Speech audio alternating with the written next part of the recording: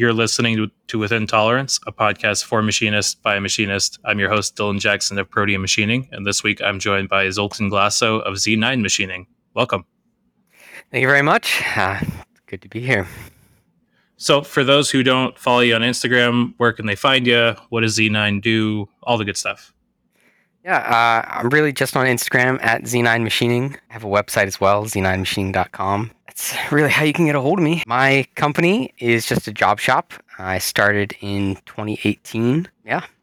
What kind of products do you, like what customers do you usually service? Is there like a common theme, automotive or electrical or something like that?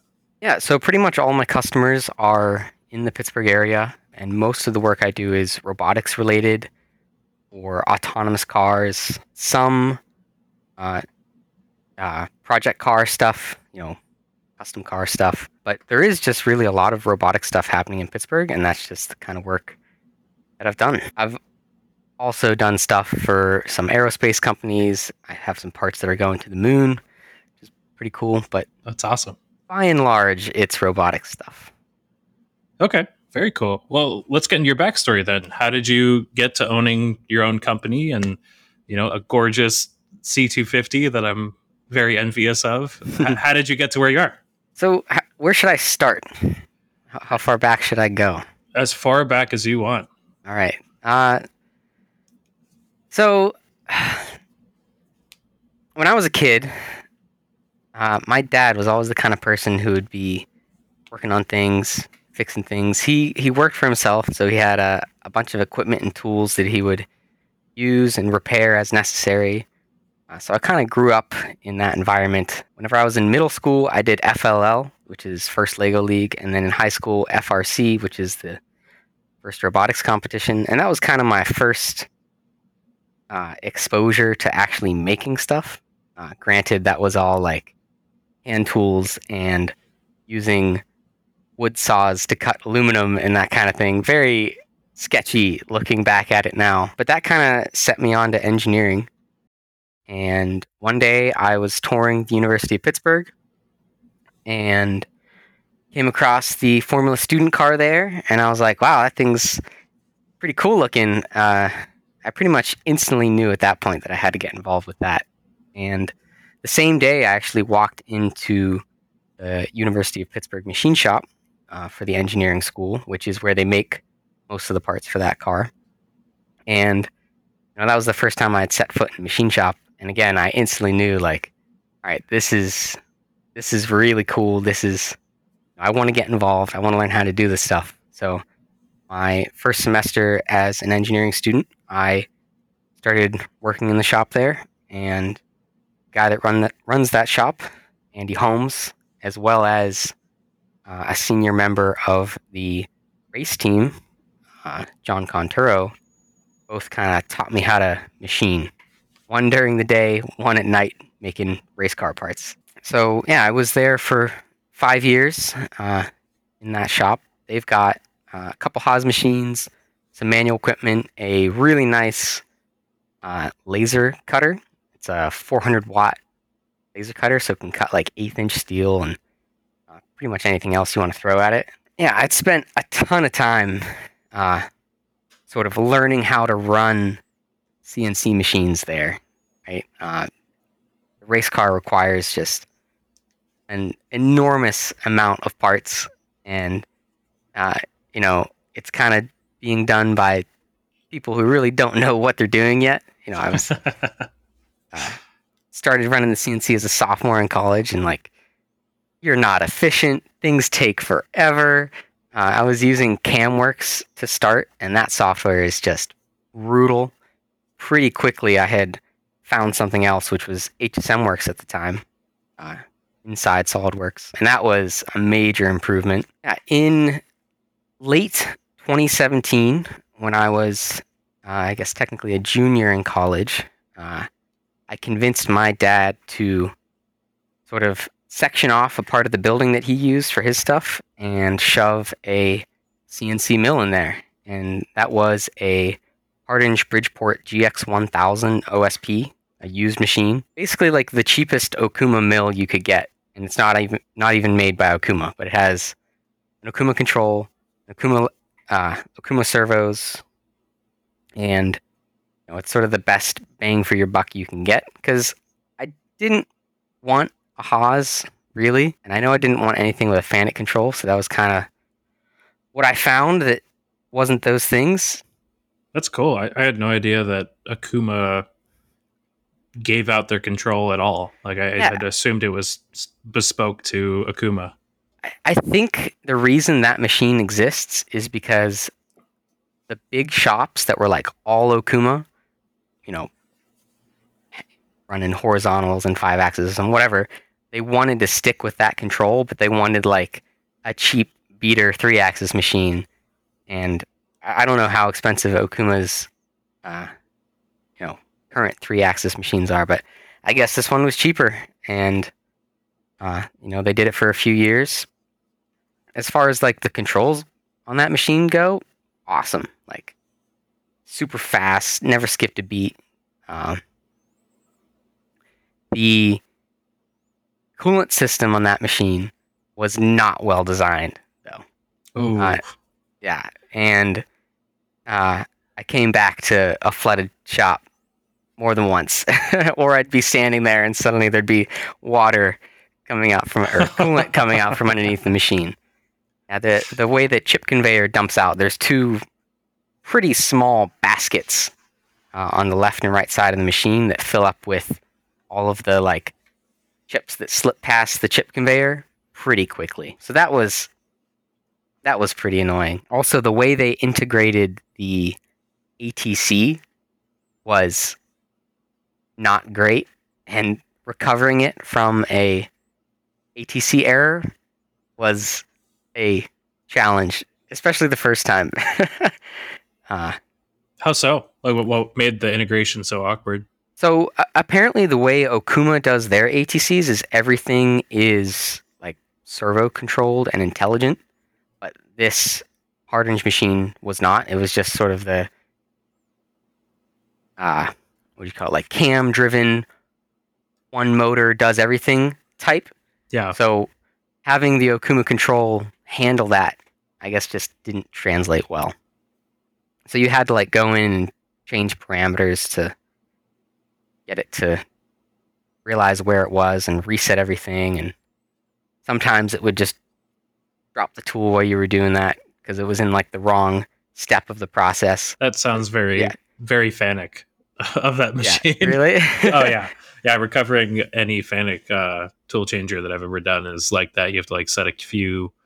Well, it depends on the machine, I guess. Like some Matsuras have what they call handyman, which is like it'll show you all the sensors and the positions of them and kind of let you step through stuff, but you still have to go in and like change a keep relay to go to like maintenance mode or something like that and then recover it step by step versus a lot of modern machines just do it for you. They're like, oh, hold this button, hit reset, and it'll like take care of itself. Yeah, the Hermlay does it really well. Like I'm sure you just hit go basically, and it's just like, all right, we will fix this for you. So you had this machine and you were building your business.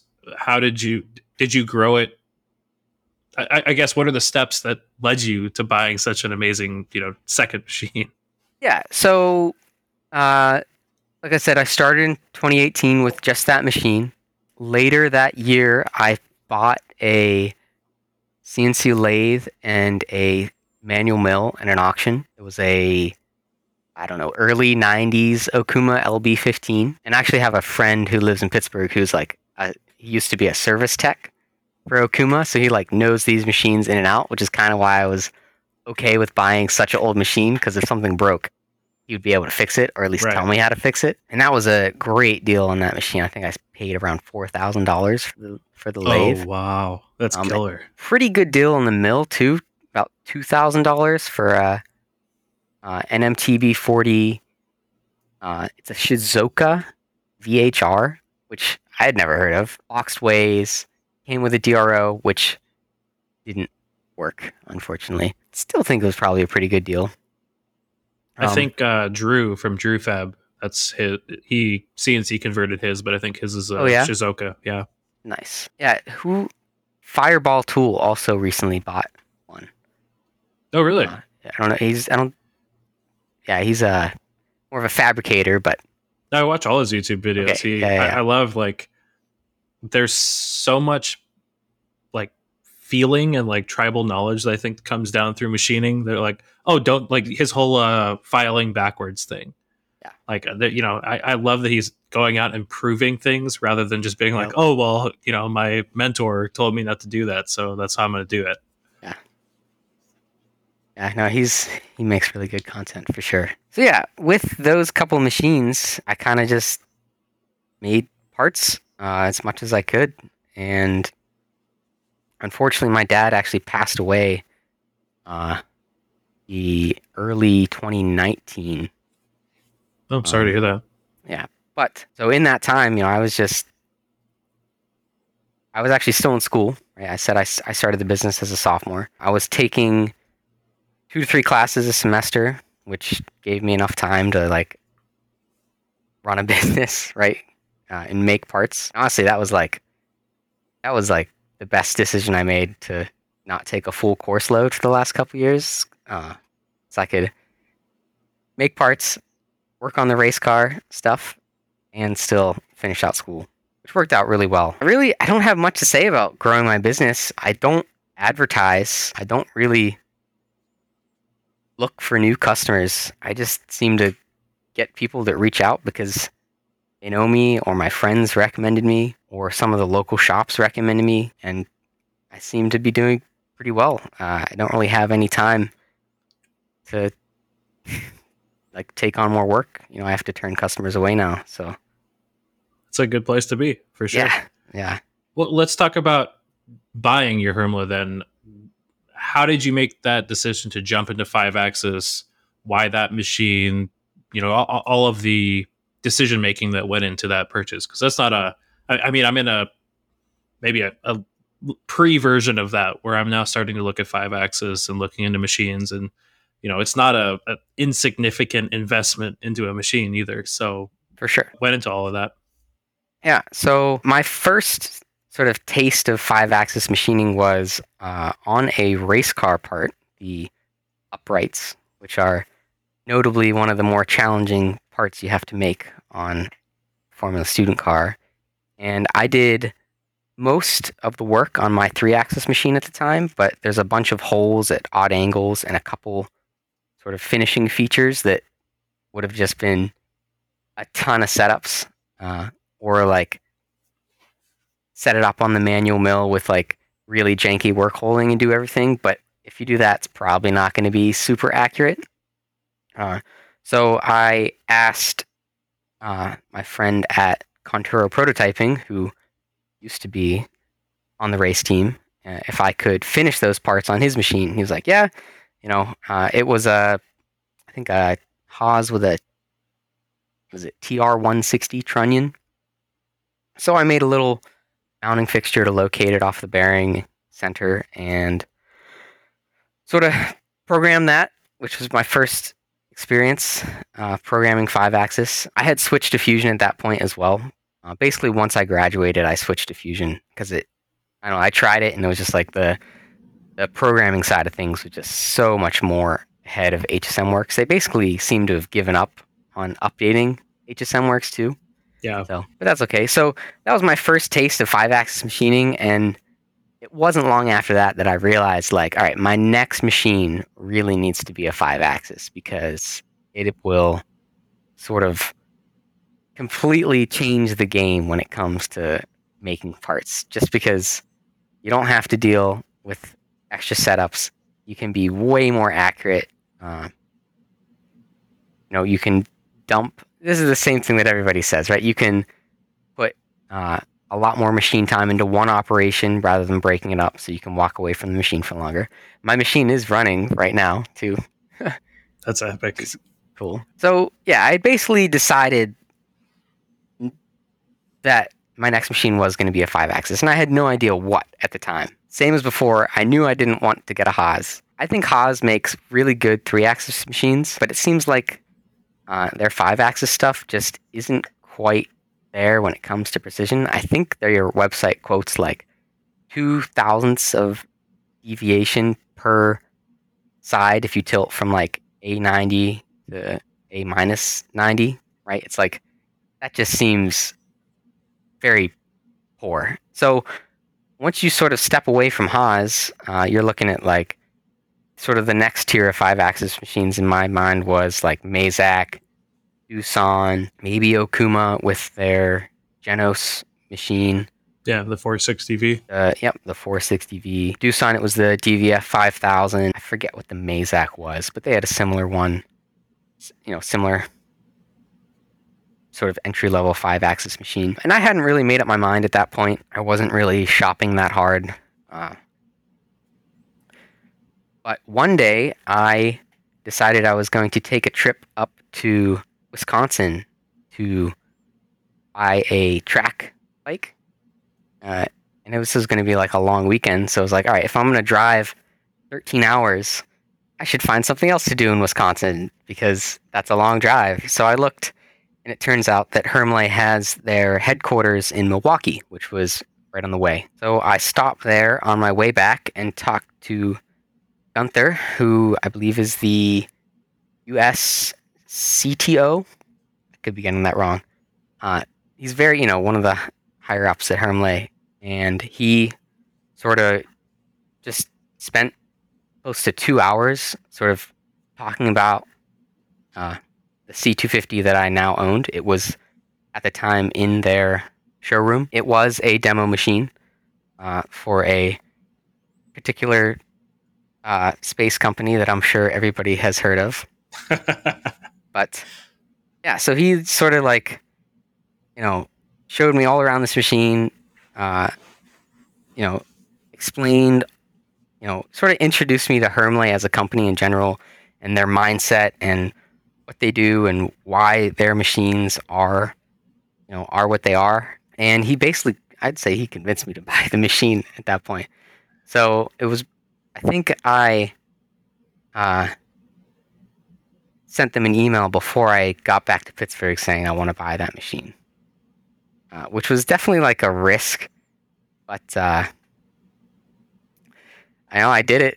So sort of no going back at that point. So how about tooling up? How was finding tool holders, kind of stepping into HSK, all of that? How did that go? So my last machine was BT40.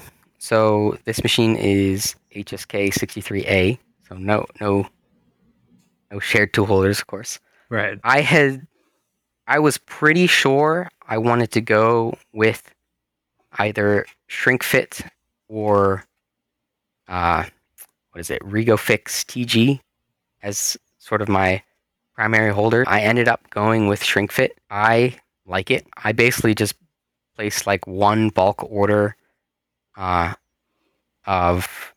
Technics brand holders. They seem to have like pretty good selection of a variety of holders, not just ShrinkFit as well. They had, sort of different length ER32 and ER16 holders, which I bought a few of. I bought their heat shrink machine as well, one of the smaller ones. It doesn't have like water cooling or anything like that, but it doesn't seem to take that long, just a few minutes to heat up and cool a holder to the point where you can touch it anyway. So yeah, I pretty much just went all heat shrink right from the start, and I would do it again. I like it. Tooling up wasn't too big of a challenge. It was just another big check to write. I probably bought like, I want to say 35 holders at the start, and I've probably bought another 20 more since then. Okay. Yeah. And then what about software? Are you still using Fusion? I'm still using Fusion. That's awesome. It does a really good job. I think the only place where Fusion struggles is the simultaneous stuff. It's like I know they're supposed to be able to do some good simultaneous stuff with steep and shallow. I can never get it to work on like the first try. You always have to, futz with it or do the from point or to point to get it to actually avoid, tool holder collisions and that kind of thing. All of the other options are really expensive. I think if I was going to upgrade my cam system, it would either be a Autodesk's Power Mill or Hypermill, but I haven't really considered that yet. Okay. And then did you buy simulation software? I bought Complete with the machine. Okay. Yep. And I think there was a Fusion post for Complete, I believe, or they gave me one. I think it was just part of the standard Fusion posts. And basically, so anytime I'm doing anything that has like tilting, I'll do a complete simulation. But if I'm just doing sort of a basic, 3-axis operation, I'll just go right out of Fusion, because if the machine's going to crash, it's not going to be because the simulation missed something. It's going to be because I fat fingered an offset or Right. something like that, which I did do, unfortunately. Oh once. no! So you I did crash the Hermle once. I did post about it on Instagram too. It wasn't that bad. It was a relatively slow Z-axis plunge, probably at like 25% rapid, but it did deform their aluminum bushings. If you don't know what those are, Hermles have in most of their spindles a set of sort of crush washers, and if you apply too much Z-axis load, it will deform those crush washers rather than damaging the bearings. So that's what I did. It was a few $1,000 service call to have a tech come out and fix it, and I was back in operation in a few days. Hey, better than a 20 grand service call for a new spindle or whatever. Yep. And honestly, if I ever do it again, I'd probably be confident in replacing them myself. It's not super complicated. The only thing I wouldn't be able to do is do the geometry checks, because they have a massive granite square and a couple other tools that I don't have. But as far as just replacing the bushings, pretty straightforward. Okay. And then what options did you get on your C250, and are there any that you wish you had bought? Yep. So I mentioned before this was a demo machine, so I did not have the ability to add options, or at least anything that was factory installable, which the only option I wish I had is a factory install option. Actually, no, they do it in the field. It's just very expensive. But I think pretty much all of their machines come pretty well optioned out. My machine has a laser tool setter, obviously a probe, Renishaw probe, factory mist collector, 40 bar high pressure coolant tank and unit, the 18,000 RPM spindle. I think they also have a 15,000. Yeah, they do. I'm not really sure what else would be an option. Like I said, it kind of came as it was. The only thing it doesn't have is through table hydraulics and air for automation, which I would definitely love to have that in case I ever wanted to automate this machine in the future. But I think the field install is like really expensive. So it probably just makes sense to sell this machine and buy a new one if I ever go that route. Okay. Yeah, that's one of the reasons we're looking at it. Is I love how well Hermle does with building their own automation solutions. Yeah. I really would love to get the HS Flex set up at some point in the future. That would be really nice. Well, that's really cool. Sounds like it's been, definitely a big jump off the deep end, but it sounds like it was well worth it. Yeah, it's definitely paid off. Like I never have come back to cooling on the floor, and like the machine just works. I have no complaints whatsoever. Actually, I have one complaint. You can't turn on option stop whenever you want. What? That's a Heidenhain thing. Apparently. Really? Yeah, you have to do it. There's like one line of code before every tool change where you can turn on or off option stop. It's a little weird to get used to. That's bizarre. So were there any other things that you didn't expect going to Heidenhain from OSP? Thing with Heidenhain is if you're programming right on the control, you don't just type in code, right? You're not just like typing in code on a keyboard. You're like going through and selecting every little thing that you want, uh, which means sometimes it's hard to find what you want, but also you can't mess up the code. Like you'll never have code that has an error in it because it limits you to only what it will run. Does that make sense? Oh, that's interesting. So you're not actually. It's kind of like a hybrid between writing code and conversational.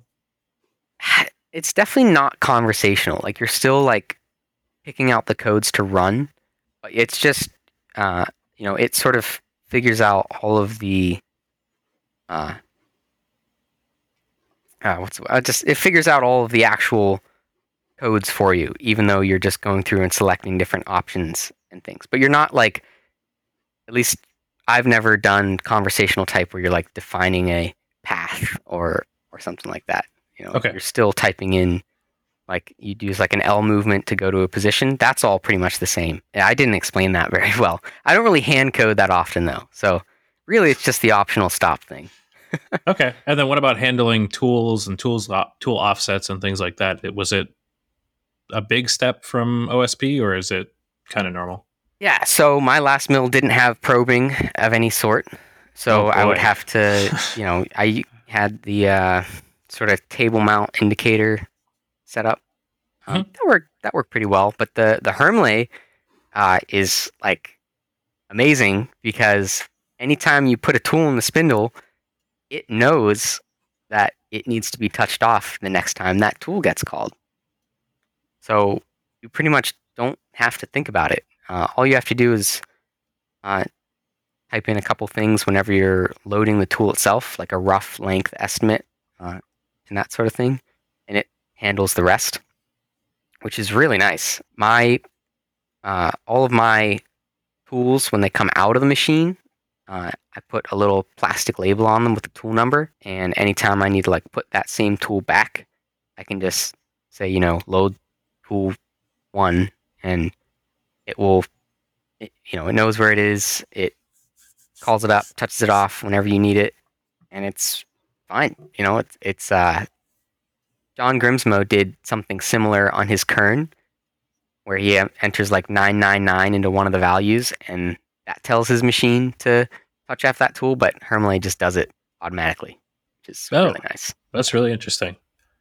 So what about the tool? Because it's what, 32 or 36 tools? Uh, 36, I want to say.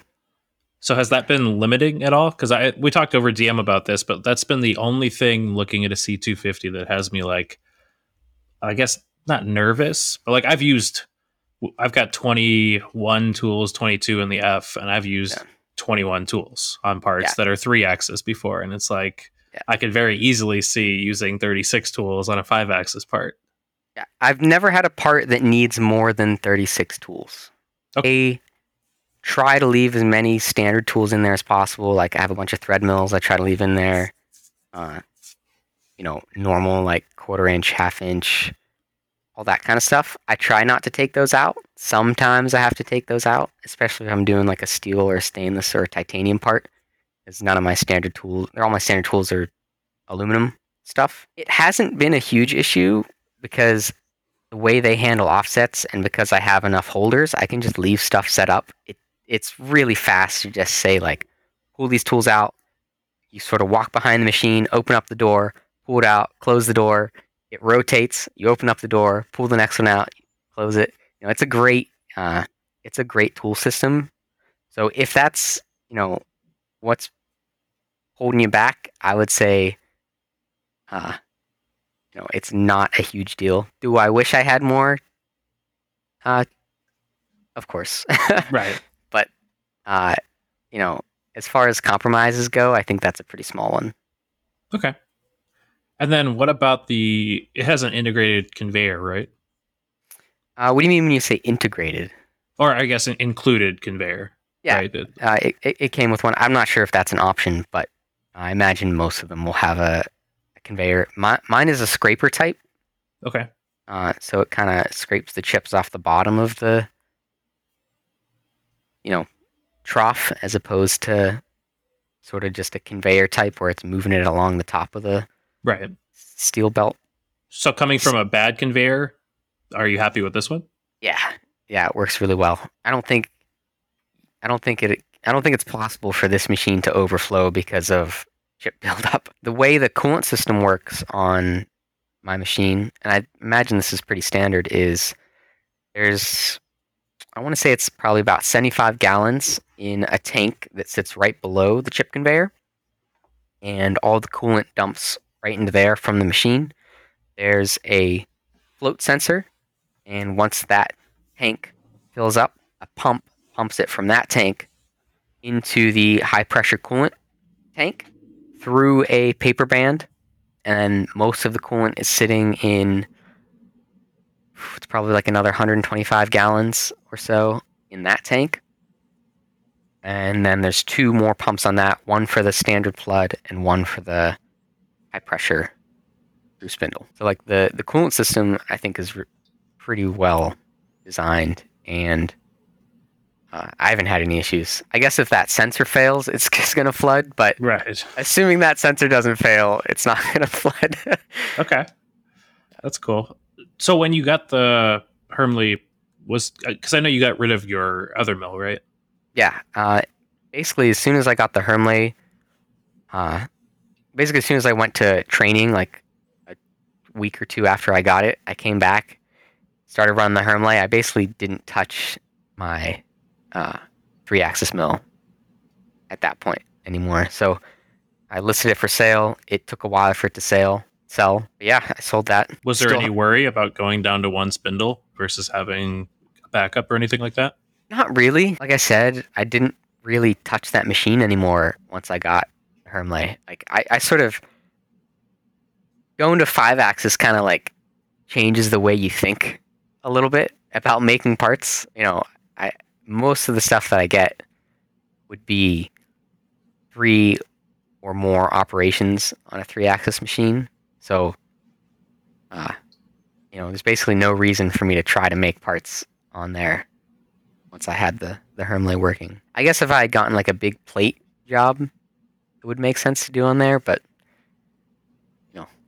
that's okay. Right. I'm okay with not taking on the big plate jobs. Yeah, I see Nick at B3D. He just got that Datron, and I'm definitely jealous because like every time I have to deal with any kind of plate, I'm like, oh, this sucks. Yeah, the high flow vacuum system that they use is really cool. Yeah, and vacuum card and all that stuff. It's like, oh man, like that is a purpose built tool, and it does it so well. Yep. Well, that's really cool. We have some questions. The first one from Thomas Hosford was just about your Hermley, and I think we've covered soup to nuts on that thing. Yeah. Let's see. One from Firmworks that I thought was a great one was, what's your favorite method of gaining new customers? And it sounds like that hasn't happened in a while, but how did you get your first ones, I guess? All of my customers are either people that I know or people who heard about me from someone that I know or someone I did work for, right? It's all word of mouth. I'd say like the best thing you can do to get customers and keep customers is like do good work, communicate well, and like just be honest with people. Don't try to like charge a bunch of money for something that's not worth it. Just be reasonable. That's all I've done, and it's working for me. Maybe if I end up going full time at my shop, I'll actually advertise and try to get more customers. But up to this point, word of mouth has worked just fine. Okay. Well, and you just brought that up. Where are you working now, and how do you kind of balance both duties? Yeah. So right after I basically signed the papers for the Hermley, my boss from my job in college reached out and said, hey, we can hire you now because there was a big hiring freeze from COVID. And I just said yes, because that had sort of been my plan before I bought the Hermley.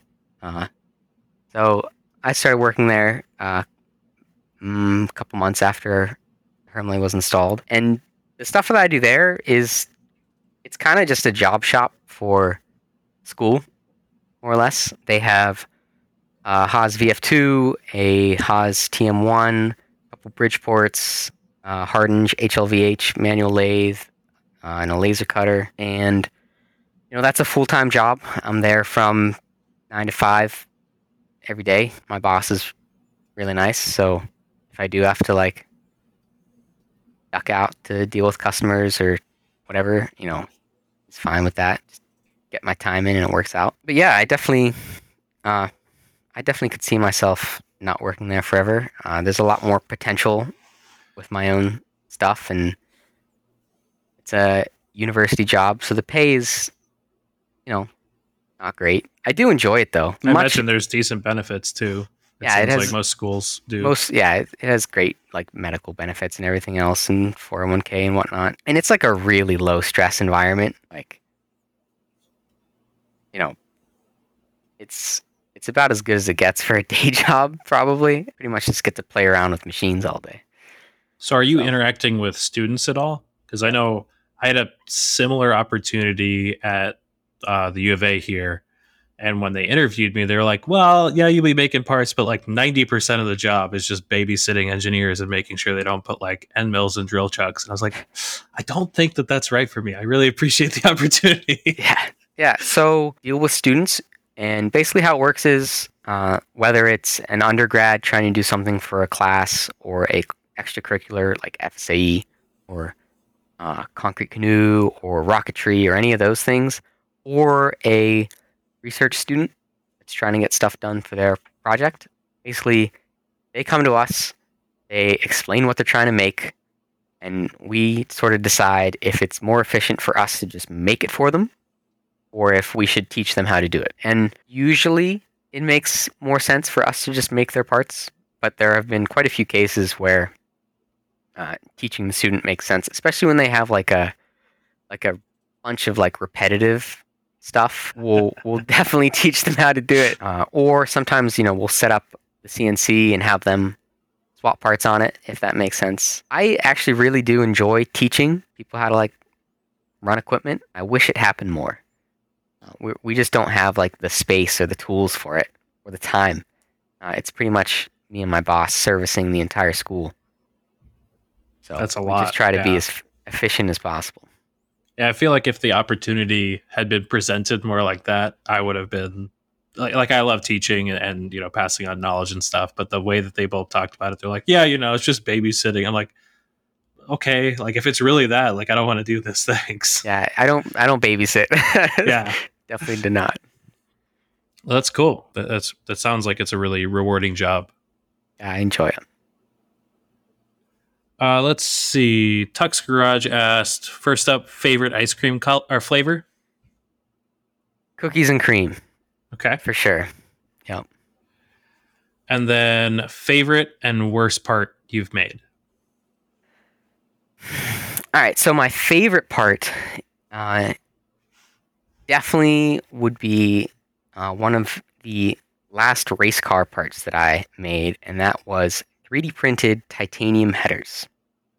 Ooh. So the year before, we had done high cut titanium headers, which is a just ridiculous amount of welding when you have a 4-cylinder engine and you're doing an entire set of headers out of pie cut. I think my friend Tim, if you're listening, spent over like 1,000 hours actually welding these headers. Holy crap. Yeah. And it's tie. So welding tie is like super finicky if you don't have proper shielding gas. It like right. Perfect purge. Yeah, perfect everything has to be perfect. And that was just like unreasonable. So we came up with the idea to try to 3D print them. And we were really lucky to have an alumni at GE's sort of, I think they call it the Advanced Manufacturing Center. And they had a Arcam EBM, which is electron beam welding metal 3D printer. And that's got to be the coolest metal 3D printer out there. The way it works is it's a vacuum chamber that is elevated to just below the sintering temperature of your material. And then you have an electron beam that sits at the top of this thing. And whenever the electrons are guided and hit, the particular areas you're trying to melt, it bumps it up over that sintering temperature. And you don't really need that many supports. You just need like a few millimeters of supports down into the powder cake, but you don't need to go down to a build plate or anything. So your parts actually come out not attached to a build plate, which is, if you've done any metal 3D printing, you basically need a wire EDM to process the parts. So that printer is really cool. Someone else on the team did all of the sort of powertrain related calculations and gave me numbers to work with. And I just spent like a ton of time in SolidWorks trying to, model equal length headers that would fit in the space that we had and work with the 3D printing process and figure out how to machine them when they were printed. And we did do a little bit of welding to sort of connect a bend on the end, but the actual headers themselves were one piece off the machine all the way from the engine to the collector. That's a fairly big build volume too. Yeah, and they were less than 2 pounds. Yeah. That's super cool. So I think we were the first people to do that. I'm pretty sure. I couldn't find anybody else at the time who had done like single piece headers like that on a printer. That's killer. Yeah. That is super cool. And then what about worst part? Worst part? I had to make a pinch bolt for an excavator bucket, which was sort of the part that would you'd go in with like a wrench and spin this bolt to attach buckets and whatnot. And this guy needed it to get his machine working again because the last one he had snapped. And just before that, I had accidentally overpressurized the tailstock on my lathe and like crunched the bearing in the center. Oh no. So the center really wouldn't spin unless you I had to like grab it with vice grips and like rotate it to get it to spin at all, but it was not spinning smooth anymore. But the way the part was, you needed like a ton of stick out for really long threads, and the threads were just horrible. But I didn't have another center. Actually, I couldn't even get that one out. You had to like disassemble the tailstock pretty far to get it out, and yeah, I just sort of pressed on and made the part because I wanted to get this guy's equipment working again, and like the part works, but it just hurts to send out, Right, stuff that's not perfect. Yeah. Yeah. You're like, it's technically to print, but man, is it ugly. Yeah. I gotcha for sure. Going back to the question about favorite method of gaining new customers, do you remember what your first part was that you made in your company? I don't remember the first part that I got paid for, but I do remember the first part that I machined on my machine. Okay. So this is another race car part. We that year decided to do a under tray for the first time, and that basically required like a ton of molds to be made, and we didn't really have a great way to do it at Pitt. And at the time, the mill we had was it TM1 or TM2? I forget which one it was, but it was the smaller Haas machine, so it would have been like just a ton of chopped sections of old foam to piece this thing together. So I had just got this relatively large, I think it was like 40 by 20 inch 3-axis machine, and I thought, okay, this will be a great first part. It's big, but it's foam, so it's not really going to hurt anything. Right. So me and my friend Logan spent like, I think it was like 4 days processing all this foam. And the first thing I'd done is actually made a vacuum fixture out of a piece of the same foam using like the Pearson what is it called? The Pearson VPU. VPU. No, I didn't have a VPU yet. His gasket material. Oh yeah. Okay. Yeah, and I hooked it up to just like a automotive vacuum pump, which was a very bad decision. I bought a VPU immediately after. Yeah, after like 10 minutes, my whole shop was filled with like oil mist from this vacuum pump. Oh It jeez. was yeah, never again. But yeah, we basically stuck foam down to this giant vacuum chuck and machined a ton of mold foam out on it, and it worked. It was pretty brutal. We were using like really long tools, and it was, I say really long, I mean like an 8-inch long, half-inch diameter end mill. That sounds terrible. And really, I mean, I'm sure it's foam, so it doesn't matter. it was foam, right? But it still chattered. It was like pretty horrendous sounds that came off of this thing. But like I said, it worked. It wasn't until a couple months later when I first cleaned that machine that I realized the entire coolant tank was now filled with residue from this foam. So I'm sure. Never again will I put foam in a CNC. Yeah. And we've got a pretty, I won't say it's a strict, I mean, for the right customer at the right job, we might break it, but we have a policy of no composites in our machines anymore because we did a whole bunch of G10 at one point in the Kitamura, and like, man, it was a nightmare. I mean, we were wearing, it was in like the dead of summer too, and we only had a swap cooler, and so we're wearing respirators and leaning over the table with a vacuum, and it was just like, this is not worth, like, there's no amount of money that I can charge that makes this worth the hassle.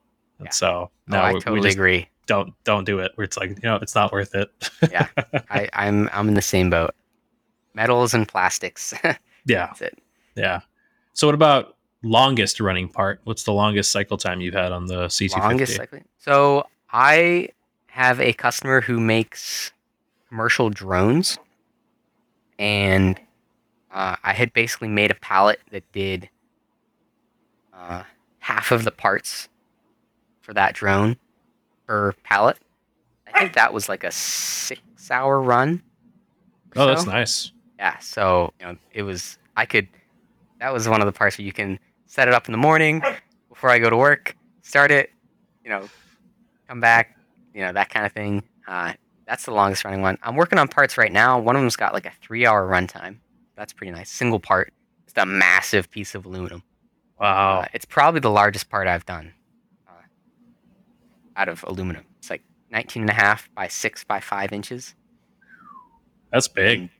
And it's basically a box, so like the inside gets hollowed out. So yeah, I think one of them filled over one 55-gallon drum chips. So I don't know how I'm gonna deal with that, because that's the largest chip storage I've got. I feel that pain. We maybe 2 or 3 weeks ago just finished a run of 5 of these massive parts, and one of the biggest I've made, I think it was like 14.5 by 13.5 by 3.5 or something like that. And yeah, we have these, like, I think they're 80-gallon trash cans. They're like industrial, or not industrial, but like, ones you roll out for the garbage truck kind of thing. Yeah. And we filled, it was between that part and then one of the parts that fit in there was also like a big hog out. And we must have filled, I think, four or maybe all 5 that we have within like a few days or like a week. And we're like, great, so we got to go do a chip run again. This is fantastic. Yeah. But it was fun. We learned a lot and made good money, so can't complain too much. I think I'm gonna need to get one of the dump hoppers they have. That's gonna be my next purchase, I think. All the brochures for the C250 show one under the chip conveyor. So yeah. They had them at Milwaukee. I don't know if I would get theirs. I don't think it's anything special. No. Something tells me there's a premium for the white color and the logo. Yeah, I would just get some dump hopper. Yeah. For sure. Well, that brings us to shop news. Go for it. Have you seen their chip extraction system they have in Germany? No, Did I you don't think watch so.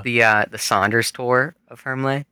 I It's in there. did, but I must have missed it. Is it They've like got the because there was another tour that Smarter Every Day did of some robot company, ULA, I think, where like all of the chips were like dumped into basically a river of coolant that like went back to like a main thing.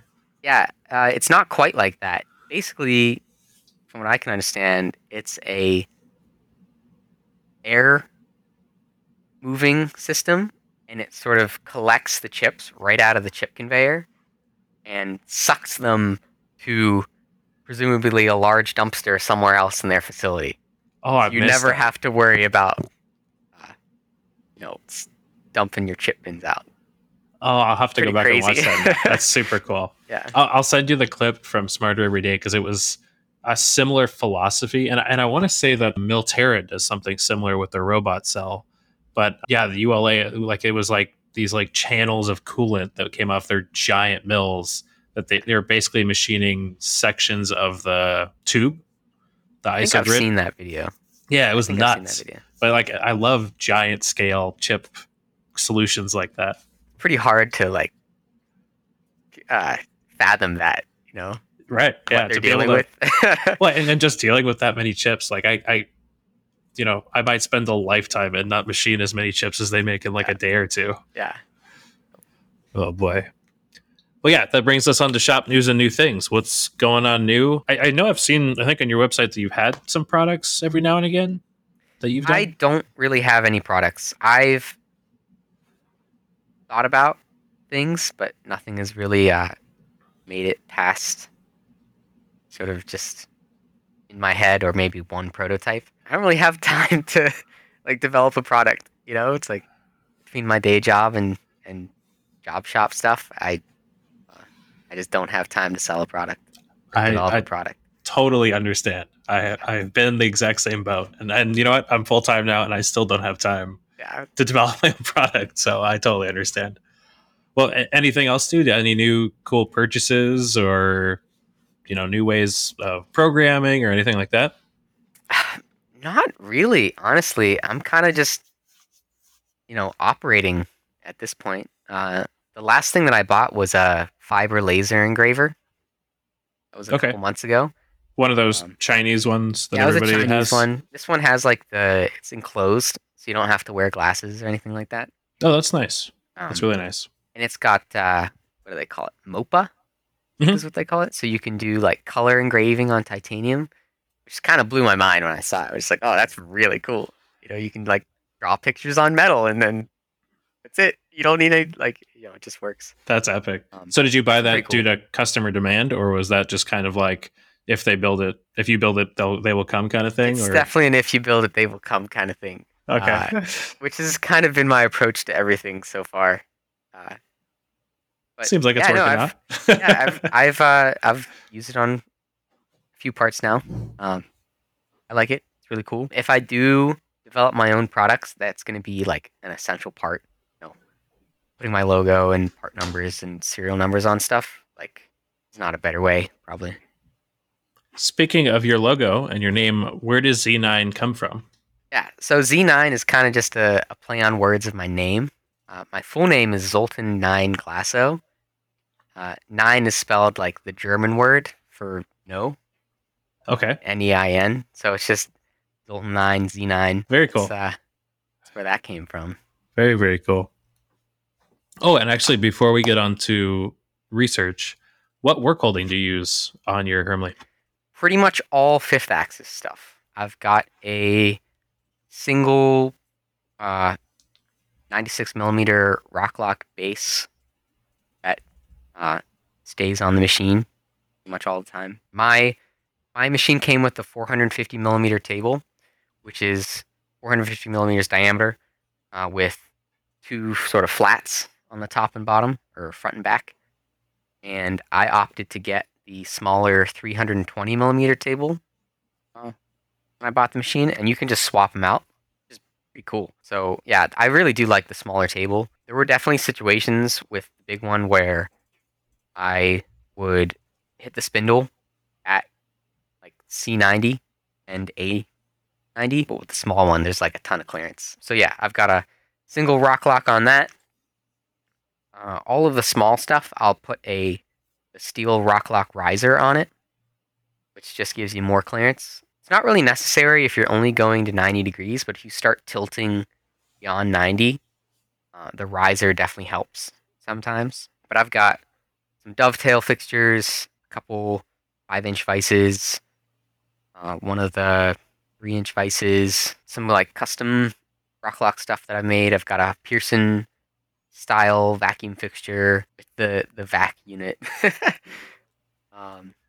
How do you end up using that? Because I imagine the 5-axis stuff. Yeah, I imagine you have to like limit yourself to a certain number of rotations before you'll work So that out. I think I posted on my Instagram about it. If not, I will post. There's I have the regulator just magnet to the right side of the machine, and there's a small passageway you can snake things through, sort of below the doors in the front. And I go up, kind of around the A-axis support, and then around the C-axis like once or twice, and the vac unit like on the extra clamping that they have on the trunnion. Mhm. Just use one of those bolts. And that seemed to work pretty well. You definitely, I mean, you can't like spin the table around, but you can reach, 360 degrees of the part easily. But usually with the vacuum stuff, it's going to be flat plate anyway. Right. So, probably don't need to spin the part around. Like I've done round parts where you spin the table and treat it like a lathe, but you're not going to do that with a vacuum part. Really. Okay. And then the glue fixture stuff that Saunders figured out, I use that all the time. Same. Yeah, it's such a good prototyping. Yeah. Fix. Like you're like, I don't want to dedicate any time to a fixture. Yep. I don't want to do vacuum.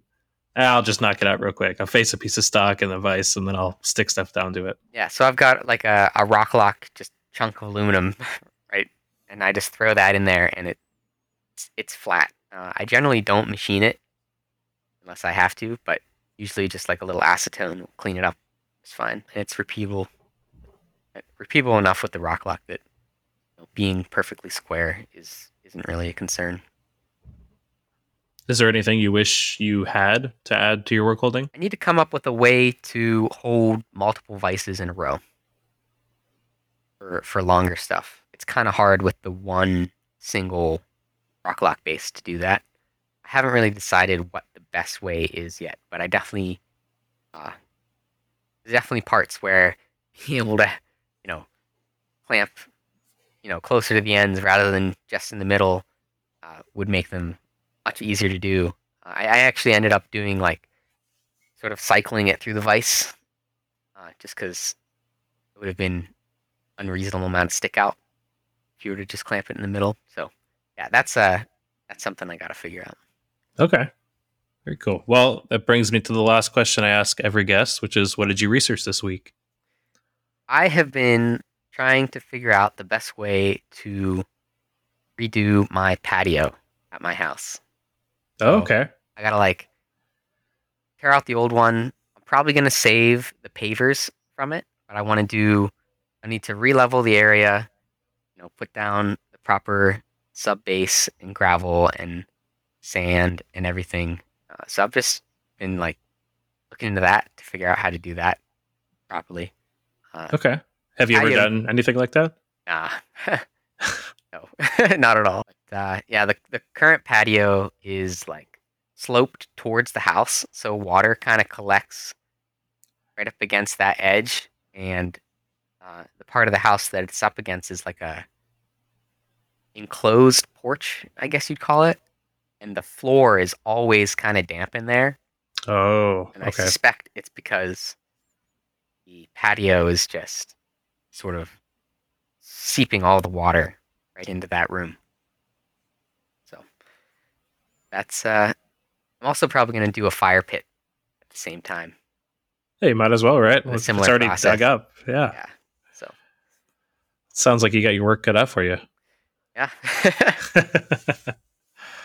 Well, very cool. Well, Zoltan, thank you so much for taking the time to come on the podcast. It's Yeah, been great to get to pick your brain. I know selfishly, I think I partially invited you on just to pick your brain about your machine because it's definitely high on my list, but it's been really cool to just see what goes into, running one and growing a business like that. yeah, yeah. What other machines have you been considering? See, I'm not sure because like you said, I was looking at maybe like a DVF 5000, but then I have talked to a few people now that have said there's been some serious, I don't know if they're quality issues or it just seems like I think there's two or three people on Instagram that have all had their machines down at the same time, and they're Mm. like, down on and off for a couple months, and it's like Oof. if I'm going to spend, that kind of money, Like I don't. $250,000 plus. Right, Yeah. yeah. I mean, they're not cheap machines. This is not buying another Speedio. This is 3.5 Speedios or something Yeah. like that. Like, so yeah, that was one. I know a friend just showed me, I think it was a Hyundai Wia one that looked pretty interesting. It actually, the construction looks very similar to the C250 as far as like with the A-axis suspended from twin uprights and all of that. The problem is that the local distributor is not my favorite. Like he never gets back to me and just kind of bugs me with sales stuff instead of like giving me what I actually want. Sure. So I guess it comes down to like the C250 or maybe a Micron E series machine. Okay. The only issue with that is I've heard poor things about Micron service in this area. Like Hermley, I know we have two local techs or relatively local in Phoenix because there's a company in Phoenix. It just got bought out. It used to be called SA, but like they make stuff for Intel and Okay. oh man, I want to say they have like 60 Hermleys or something. I mean, Wow. they bought, I think, 20 of them last year or something like that. Like Yeah. I was Wow. pretty much told, like, if you want to get a Hermley this year, you're SOL because all of their stock dedicated to this region is gone. I was Wow, like, that's cool. crazy. But they have a couple of Microns, and I'm pretty sure that that's the only reason we even have a Micron dealer around here for the most part. Sure. So that's kind of it. Like I was very disappointed. Brother came out with their U500, and like everybody was kind of hoping that was going to be simultaneous fifth. It's not. It's just 4+1 again, and it's like, oh, okay, that doesn't accomplish any more goals than I could have with the M series from Brother. So The like 4+1 versus simultaneous stuff. My thoughts are you don't need it very often. Whenever you do need the simultaneous to like reach down and do something, there's just not another way. right. You know? Well, and really, I mean, I feel like I'll probably need it like once a year, but what it shows to me, like a machine that can do simultaneous fifth, shows to me that it's built with that in mind, and so it'll have TCPC built in and like very well sorted. It'll have dynamic work offsets. It'll have all of that stuff built in and ready to go. Versus like Brother has a sort of TCPC, or not even TCPC. It is like a dynamic work offset, but it requires an extra board, and like the code is kind of weird the way they do it. So yeah, I don't know. I'm right now the C250 is the only one that hasn't unchecked a box, I guess is the best way to put it. Because I was thinking about like a DVF 5000. I was like, well, they're pretty well priced, and I've heard you can get them for pretty cheap, and they come in Heidenhain if you want. I was like, oh, let's check in the boxes. Definitely get the Heidenhain if you get a DVF. Yeah, for sure. I don't want a Fanuc mill. It's the same reason that I haven't looked at Metzer at all. Is like, and I keep telling my dealer that my Yamazin salesman, it's like, man, I love you guys. I love your service. I wish I could support you by buying a 5th Exis from you, but I don't want Fanuc. I just don't. I can tell you, if you get a C250, you won't regret it. It's it's an awesome machine. I definitely appreciate it. Yeah, we're headed out to IMTS this year, so I'm for sure going to pick everybody's brain at the booth and walk the floor. Maybe there's a company that I'm forgetting about that has a machine that would fit the bill perfectly. But yeah, so far it's checking all the right boxes, and it seems like it's kind of a really well sorted, lower cost step into that pool, because it's really not that much more expensive than a DVF seems to be, at least list. I know you can get some pretty killer deals on Doosan's, but list for list, they're not too far apart. So we'll see. Right. It would require a move anyway for us, so it's much more than just a machine. How big is your space? 1,000 square feet. I'm also in 1,000 square feet.